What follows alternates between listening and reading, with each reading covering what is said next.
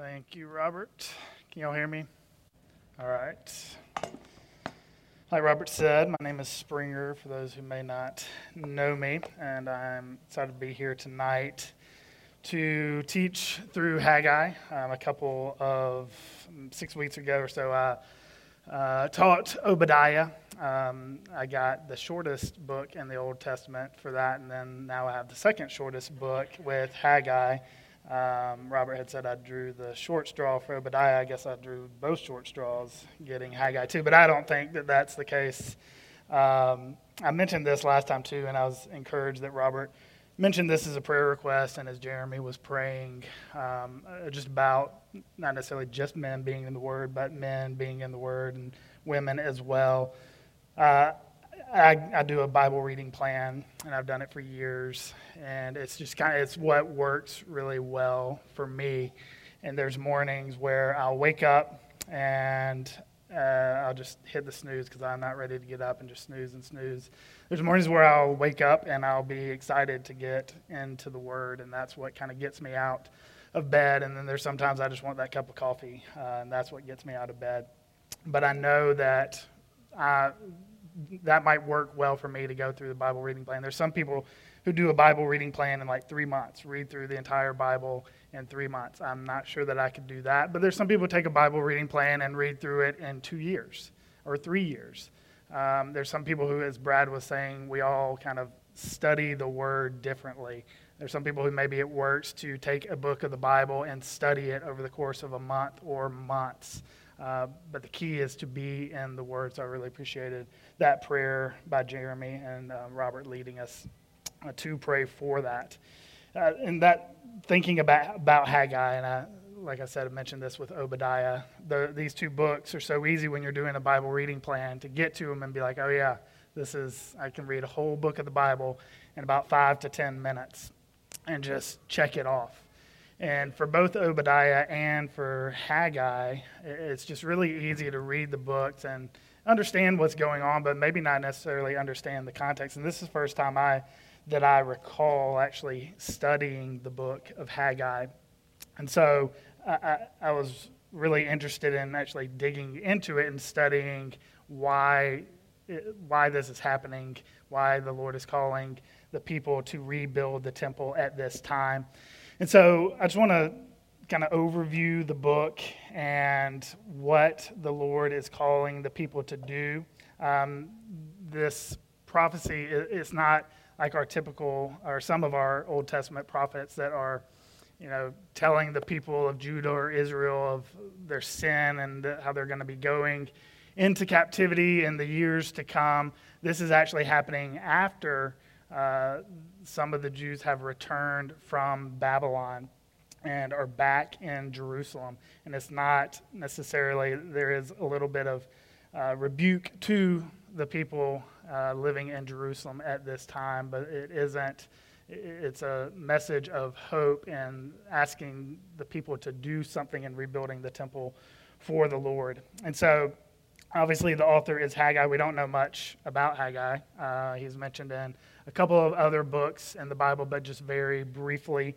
And he was giving these oracles, these messages from the Lord to give to the people in Jerusalem at this time. And the very first verse, it says, "In the 2nd year of Darius the king, in the 6th month, on the 1st day of the month, the word of the Lord came by the hand of Haggai the prophet to Zerubbabel the son of Shealtiel, governor of Judah, and to Joshua the son of Jehozadak, the high priest." And so it's clear, very, very clear, down to the day of when this was actually, at least the first oracle was given to Haggai, and that is in the 2nd year of Darius the king. And I think the timing of this book, when it was written, is actually pretty important. And we know that Darius became king of Persia in about 522, 521 BC. So this book was most likely written in 520 BC. And the 5 oracles that are contained are all written and given within 5 months of each other. The first one given in the 6th month, and the last one in about the 11th month. And so the Lord is basically using Haggai, telling him and then telling the people in Jerusalem at this time to get back to work on the rebuilding of the temple. They have been in Jerusalem at this time for about 20 years, and they had been given this command to rebuild the temple, but we're still sitting here 20 years later, and the temple had not been rebuilt. I think it was interesting that Robert also opened us up in 2 Chronicles chapter 6 when the temple, which was built by Solomon, was being dedicated. And here we are talking about the Lord calling them to rebuild the temple after the temple that Solomon had built had been destroyed from the invasion of Babylon. And so the first oracle that is given is basically kind of the first 11 verses. I want to read through these. I've already read, I guess, the first verse. And so verse 2 says, "Thus says the Lord of hosts, these people say that the time has not yet come to rebuild the house of the Lord. Then the word of the Lord came by the hand of Haggai the prophet. Is it a time for you yourselves to dwell in your paneled houses while this house lies in ruins? Now therefore, thus says the Lord of hosts, consider your ways. You have sown much and harvested little. You eat, but you never have enough. You drink, but you never have your fill. You clothe yourselves, but no one is warm. And he who earns wages does so to put them into a bag with holes. Thus says the Lord of hosts, consider your ways. Go up to the hills and bring wood and build the house, that I may take pleasure in it, and that I may be glorified, says the Lord." And so we have this clear command from the Lord to the people to rebuild the temple of the Lord. And as I said, I think context is important here of knowing, like, why are we sitting here 20 years after the Jews have gone back to Jerusalem and the temple has not been rebuilt. And so I want to go back in time 20 years from this point to when the Jews came back to Jerusalem. And so to do that, we go to the book of Ezra.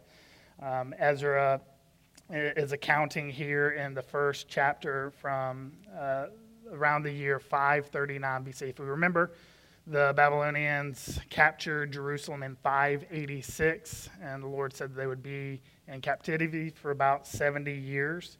And then 539, which is not 70 years, but the Persians defeat Babylon.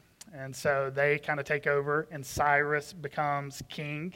And so Cyrus is the king, and in 538, he gives a proclamation that the Lord has spoken to him, and he says, "Thus says Cyrus, the king of Persia, the Lord, the God of heaven, has given me all the kingdoms of the earth, and he has charged me to build him a house at Jerusalem, which is in Judah.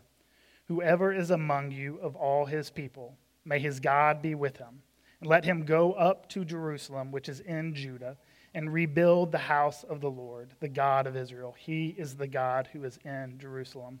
And let each survivor in whatever place he sojourns be assisted by the men of his place with silver and gold, with goods and with beasts, and besides freewill offerings for the house of God that is in Jerusalem." And so then the people respond that are in Babylon, and many of them go back to Jerusalem. Chapter 2 kind of talks about the exiles returning and gives kind of a lot of the people who went, the numbers of the people and animals and everything that went. Then we see in chapter 3, they're in Jerusalem, and they begin to rebuild the altar. They make offerings upon the altar. And then in verse 8, we see they're actually starting to build the temple. And then in verse 10, it says, "And when the builders laid the foundation of the temple of the Lord, the priests in their vestments came forward with trumpets, and the Levites, the sons of Asaph, with cymbals to praise the Lord according to the directions of David, the king of Israel. And they sang responsively, praising and giving thanks to the Lord, for he is good. His steadfast love endures forever toward Israel."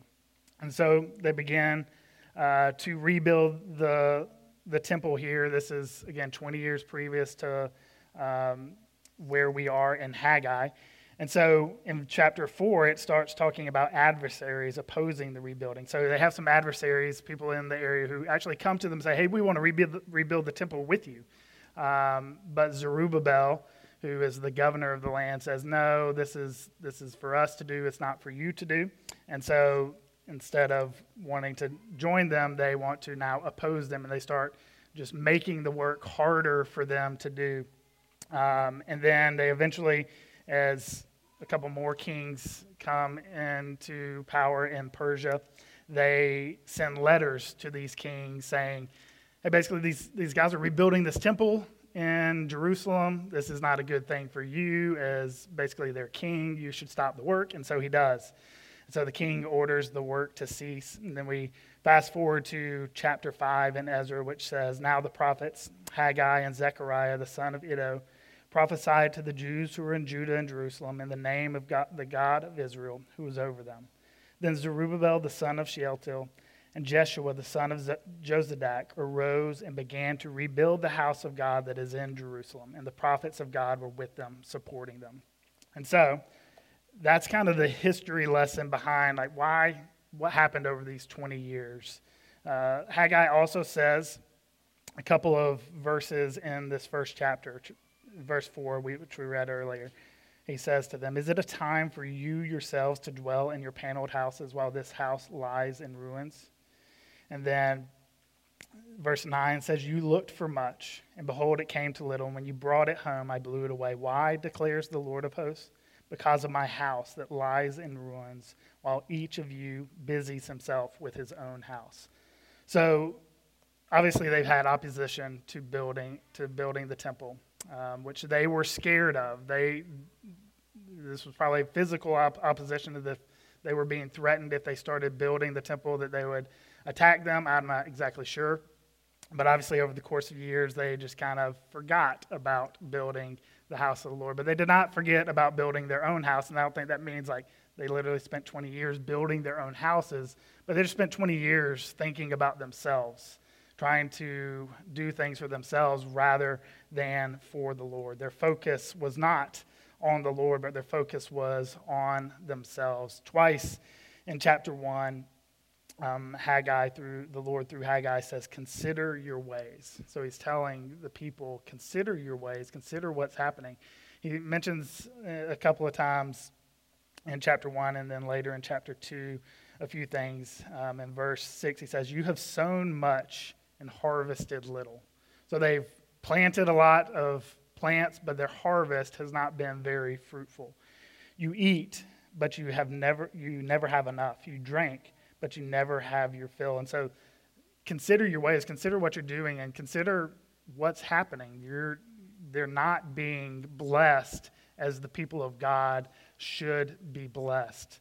And we'll talk a little bit about that in another point. But the Lord is telling them to look at what they are doing, that they're concentrating more on themselves than on the Lord. And why is the Lord asking for his house, for the temple to be rebuilt? Verse 7 says it. Verse 8, Go up to the hills and bring wood and build the house, that I may take pleasure in it, and that I may be glorified, says the Lord. And so the Lord obviously takes pleasure in the building of the temple because that's where sacrifices are made, and the sacrifices are pleasing to the Lord. And just as Robert read in 2 Chronicles chapter 6, the glory of the Lord filling the temple in those verses that he read, that's how the Lord dwelled with his people and how his glory was with them is through the temple. And so the response was actually very quick on behalf of the people. In verse 12, we see, Then Zerubbabel, the son of Shealtiel, and Joshua, the son of Jehozadak, the high priest, with all the remnant of the people, obeyed the voice of the Lord their God and the words of Haggai the prophet, as the Lord their God had sent them, and the people feared the Lord. And so we don't know how long it was from this first message to the people to verse 12, where they actually responded and repented and turned back. But I think they probably took some time, and they did take the words that the Lord was saying, consider your ways. And they considered their ways. They considered what they were doing. They considered maybe these lack of blessings, maybe call them curses that are upon them because they're not serving the Lord. They're not seeking the Lord at this time. And so they turn and they obey the voice of the Lord. And Oracle 2 comes right on the heels of this obedience, and it is in verse 13. Then Haggai, the messenger of the Lord, spoke to the people with the Lord's message.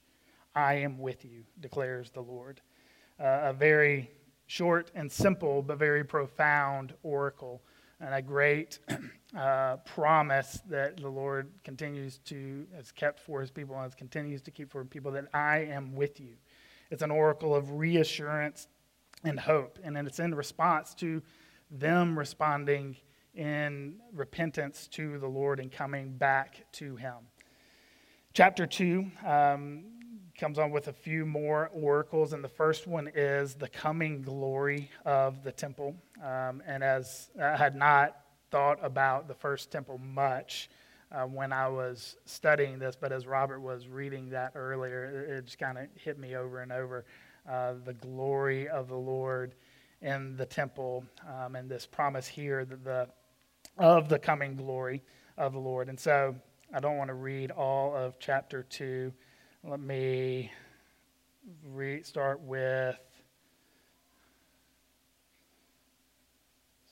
verse 6. For thus says the Lord of hosts, yet once more, in a little while, I will shake the heavens and the earth and the sea and the dry land, and I will shake all nations, so that the treasures of all nations shall come in, and I will fill this house with glory, says the Lord of hosts.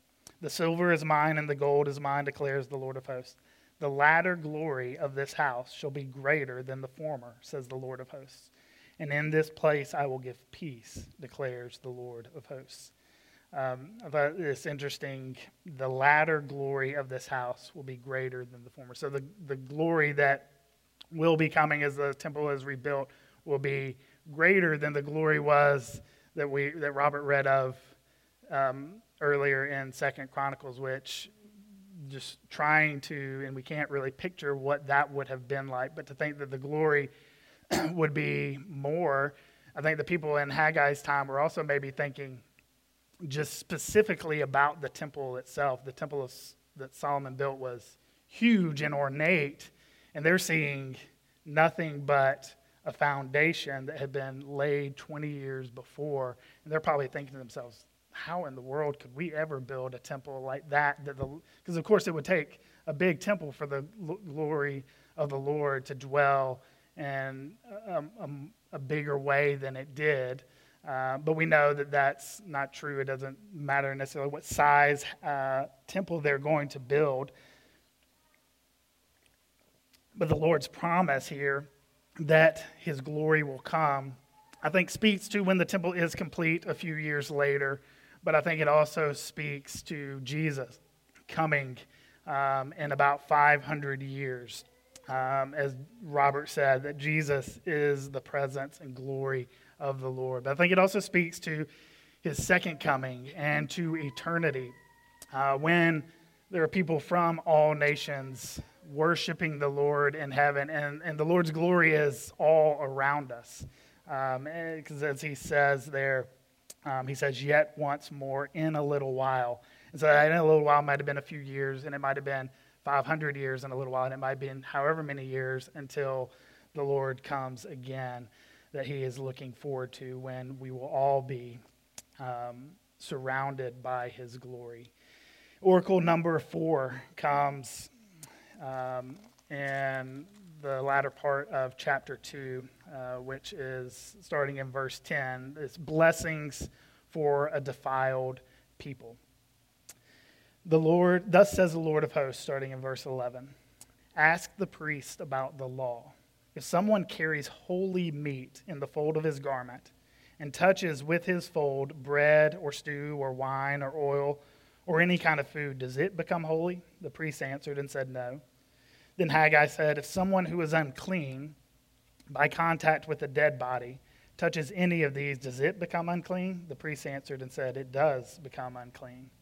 Then Haggai answered and said, so it is with this people and with this nation before me, declares the Lord. And so with every work of their hands, and what they offer there is unclean. Now then, consider from this day onward, before stone was placed upon stone in the temple of the Lord, how did you fare? When one came to a heap of 20 measures, there were but 10. When one came to the wine vat to draw 50 measures, there were but 20. I struck you in all the products of your toil with blight and with mildew and with hail, yet you did not turn to me, declares the Lord. So the Lord is kind of asking them if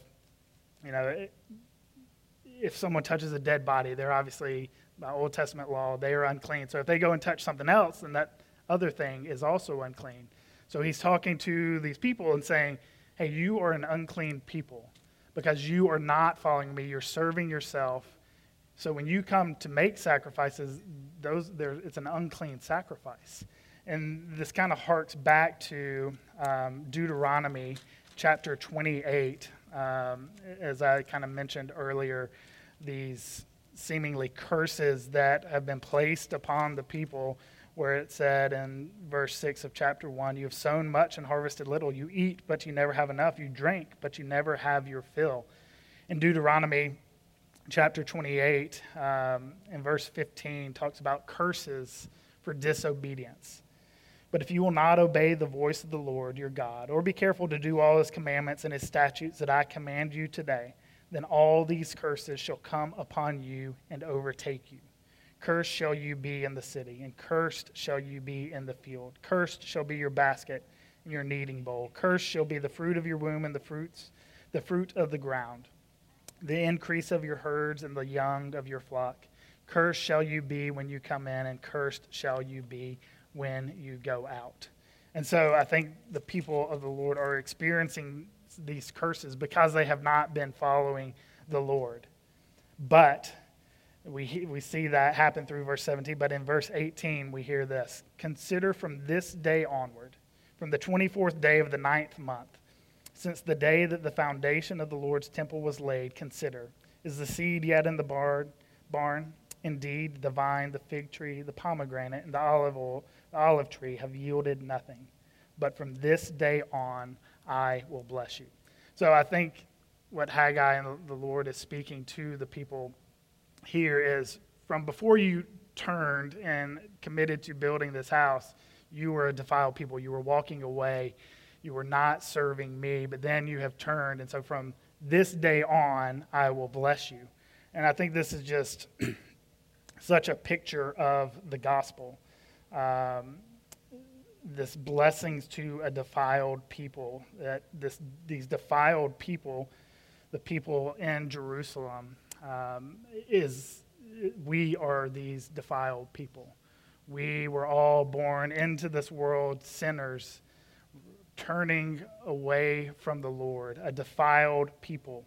And the curse that is upon us for our defilement is death.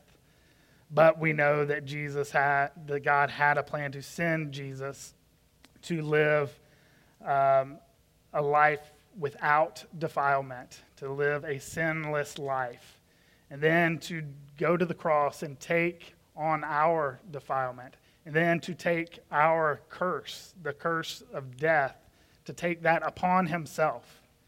He took our curse for us. He died. He rose. He conquered death and sin.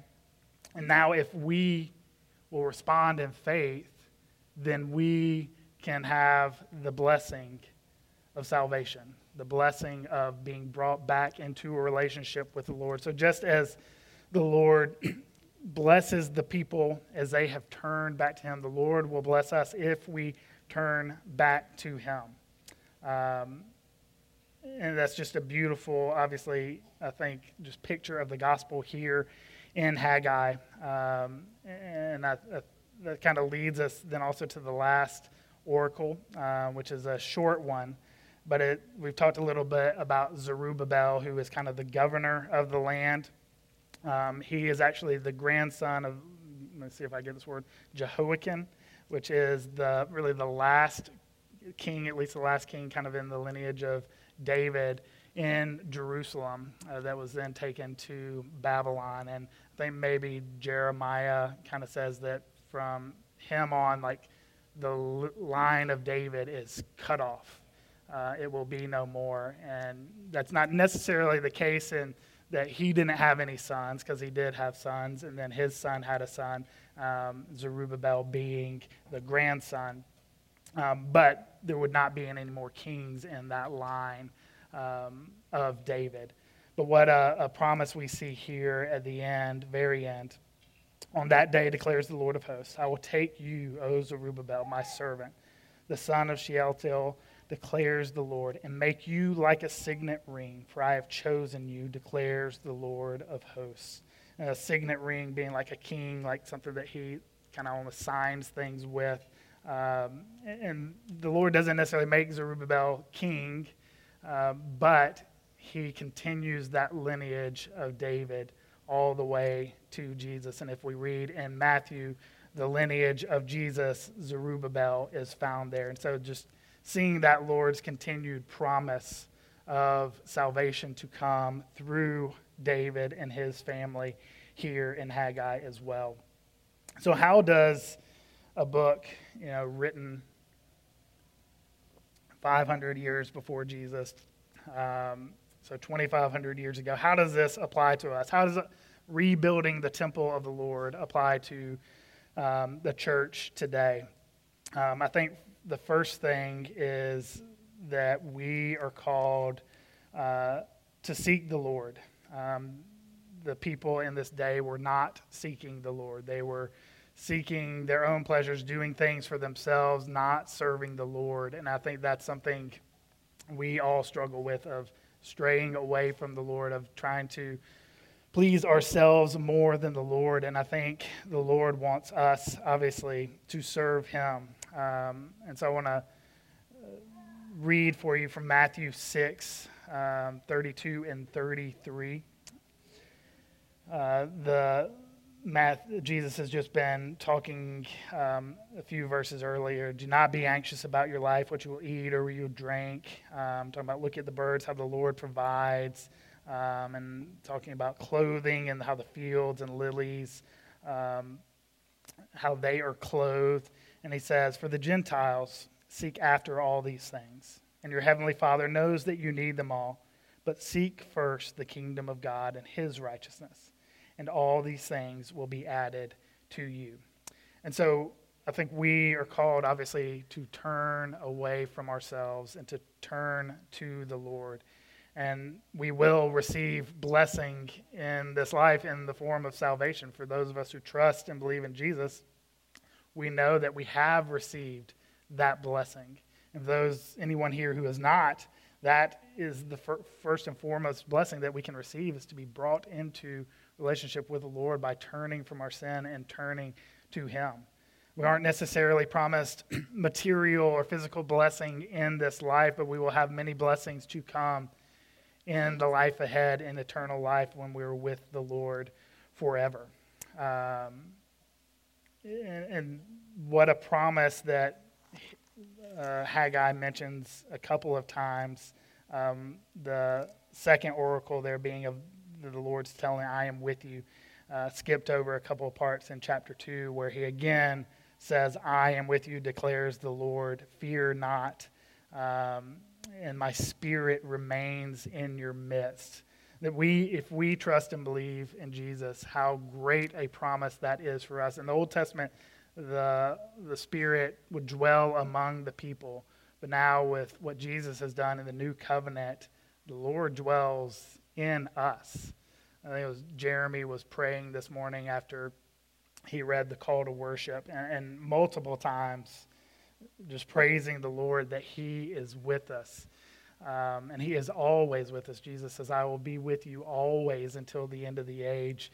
And as I was dwelling upon this, it was hard for me to decide, is it more amazing that the Lord will dwell with us always, or that he will even dwell with us?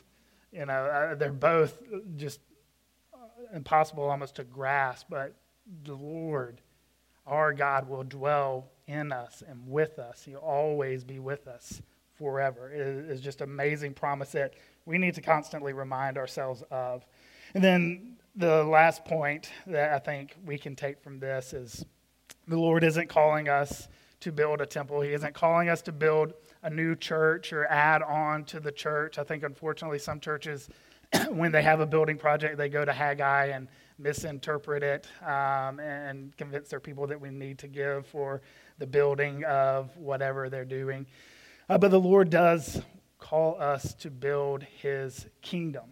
The temple was rebuilt for the Lord's pleasure and for the Lord's glory. And now we are to build his kingdom for the same reasons, for his pleasure and for his glory, as more and more people in our community and across the world come to faith in him. This obviously pleases the Lord and glorifies the Lord. We're not called to just merely be bystanders. We're not called to build this building and just fill it with people, fill it with more people as other people leave. That's not what we want to do. We are called to make disciples. We're called to make disciples here in our community and across the world. 1 Peter chapter 2, verses 4 through 6 say this: As you come to him, Jesus, as you come to him, a living stone, rejected by men, but in the sight of God, chosen and precious, you yourselves, like living stones, are being built up as a spiritual house, to be a holy priesthood, to offer spiritual sacrifices acceptable to God through Jesus Christ. For it stands in Scripture, Behold, I am laying in Zion a stone, a cornerstone chosen and precious, and whoever believes in him will not be put to shame. So I think we must respond as the leaders and the people in Jerusalem did in the time of Haggai, and that we must be bold in going out and proclaiming the gospel here in our community, in our neighborhoods, and across the nations to build his kingdom up. Let's go to the Lord in prayer. God, we thank you for this night. This is time to gather together, this sweet time to commune with each other, to commune with you, to pray together, to sit under your word. We thank you for this book of Haggai. I thank you for the call that you have placed upon us to not build a building, but to build your kingdom. I pray that we, in our lives, would first and foremost seek you and your kingdom, and that we would seek to build your kingdom. That we would see the many lost people around us, and that we would desire to see your kingdom built, not just for numbers' sake, not to just fill this church with a lot of people, but God, that you would save many people in this community, that you would continue to send people out from this church to the nations, to take your gospel to places that have never heard it. God, I pray that you would remind us of your great promise that you are with us and that you are with us always until the end of the age. And it's in Jesus' name we pray. Amen.